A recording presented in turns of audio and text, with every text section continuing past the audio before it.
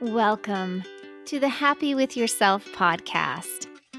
I'm your host, Becky Smith. Many of us have good lives, the lives we've always wanted, but we still feel frustrated and unhappy with ourselves. You deserve to value, appreciate, and accept you right now, exactly as you are. Whether it's life coaching tools, learning from others, or sharing my experiences, I'm here to help you be happy with yourself. Hello, and welcome to the podcast. It is almost the very end of 2020. What an interesting year it has been. As I have sat and reflected over this unprecedented year, I have noticed that it has still been 50-50 for me. It's been 50% positive emotion and 50% negative. Just that emotion just felt and looked very different than I thought it would. Now, this year for Christmas, we were able to get some really great tickets to Florida. So we decided to have our family go to Disney World in Florida. None of us have ever been there, and we surprised the kids with tickets on Christmas. And as the excitement was building, my 18-year-old son was looking on the Disney website to see what rides were open and what rides were closed due to COVID. And he started to look down the list of the rides that were closed first.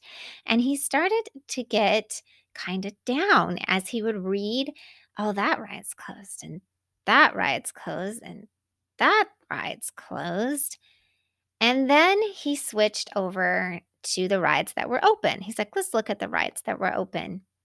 And it was interesting that as he was reading all the rides that were open, he said, oh, actually, there are a ton of rides open. I shouldn't have even looked at that other list. I wouldn't even have known those were closed.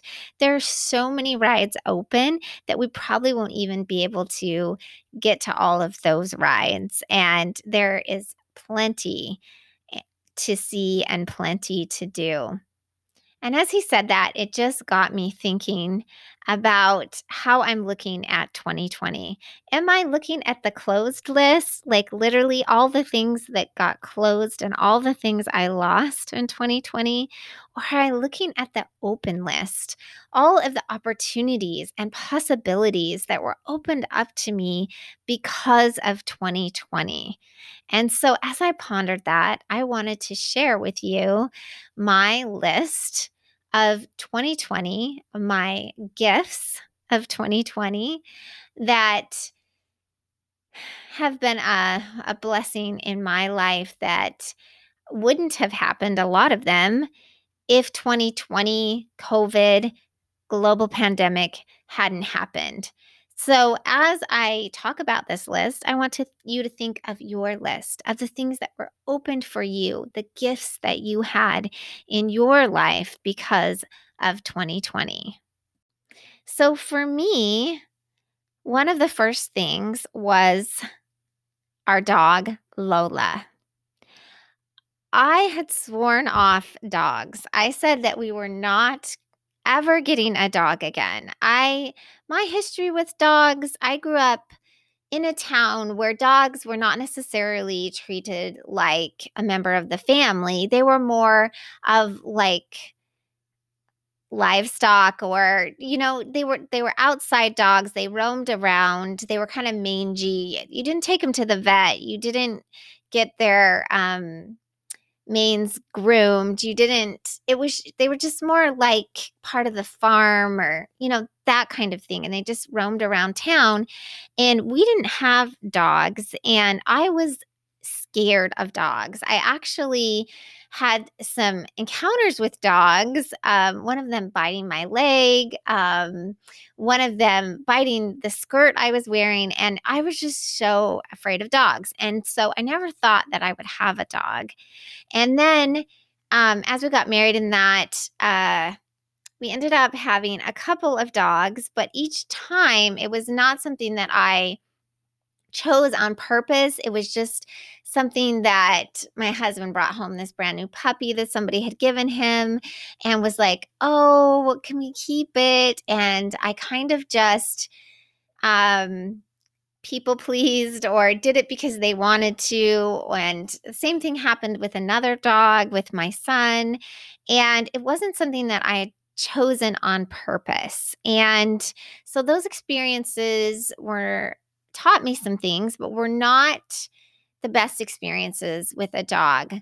But because of 2020 and the events that were going on and a conversation that I had with my kids about what the benefits of a dog would be and what a dog would mean to them, and also understanding, because of life coaching and all the work I'd done on myself, that I could choose the dog I wanted. I could choose the gender of the dog. I could choose so many different things. I had a list, you can ask my kids, of like 10 different things that I said qualifications the dog had to meet before we would get a dog. And so we did. We got the dog, and her name is Lola. And I'll tell you that it has been a completely different experience because of the other dogs that I had with the other dogs, because I owned it. I owned my decision. I chose it on purpose. I set the parameters. And because of that, when she has an accident on the floor, when she gets in my closet and tears up my shoes, when she gets into the Christmas tree, when she finds the mud in the backyard, I mean, I could go on and on. When she rips up the drip system, I'm really not. Of course, it's frustrating and I wouldn't like her to do it, but I'm not upset about it. And it's really not a big deal because she's supposed to do that. She's a puppy. It's like having a toddler. And I understand that I chose this, that I wanted this, that this was part of the deal. And I have such a deeper sense of gratitude for all of it. And I do really have a sense of love for that dog. And I know it's all coming from the way I choose to think about her. And I have loved what it's done for my kids as far as responsibility and having something to take care of and be in charge of, and then seeing their things get destroyed and seeing how they deal with disappointment and frustration. And it has been one of the best decisions of 2020, even with the negative that I just said. It has still been a really good decision. Another thing that happened because of 2020 was that I basically lost my job for a time. All the gyms were shut down. The rec center I worked at was for older people and it was shut down. And so I kind of had a lot of time on my hands and had to reevaluate what's next. I was still doing the podcast, still doing coaching, but my fitness career kind of just flatlined. I started doing some online classes and of teaching fitness online, and had to learn a lot of things and adapt to that, and that was good, but um didn't learned that that was not the direction I really wanted to take it. But because of this hiatus from fitness and this lull that I had time to think and ponder, I got to question my thoughts about something I've really wanted to do for a long time, which was become a certified yoga teacher. But I think I've said before in this podcast that I had a lot of limiting beliefs about it that told myself that I couldn't do it. But because of some of the unique circumstances of COVID, it enticed me to want to do it. There were some things that opened up that made it so I could become take an online training, which would not have been available before. The price was a lot more affordable, and all because of COVID. That hasn't even been something that you could do before. You could take an online yoga training, but it wasn't certified by the Yoga Alliance or anything like that. And so that was a gift to me of 2020. I am so glad I did that. I am really enjoying my journey with that and have been taught so many different things with that, which leads into the next one, which is stillness, the gift of stillness. Now, in 2019, I was called to be the Ward Temple uh, expert person. I don't know how you'd say that, but in my church, we have callings, and mine was for the temple, which is a separate house of worship. And in there, in the temple, we have the opportunity to be still and to ponder and to meditate. And that is really what I took away from that experience. And by becoming a yoga teacher and learning more about that in the yoga tradition, I have become to understand that on an even deeper level and know that I have so much more to learn about that and so much more to practice about that, but see the extreme value in stilling the mind and getting into our bodies and being able to quiet the chatter in our heads. Another thing that happened from 2020 was I decided to go back to school to finish my bachelor's degree. I didn't think that that was something that I would do. Again, I had some limiting beliefs that said that I couldn't do it, that I couldn't get through the math, that I really didn't know what I wanted to do, that it was too expensive. I mean, I could go on and tell you all my limiting beliefs and excuses.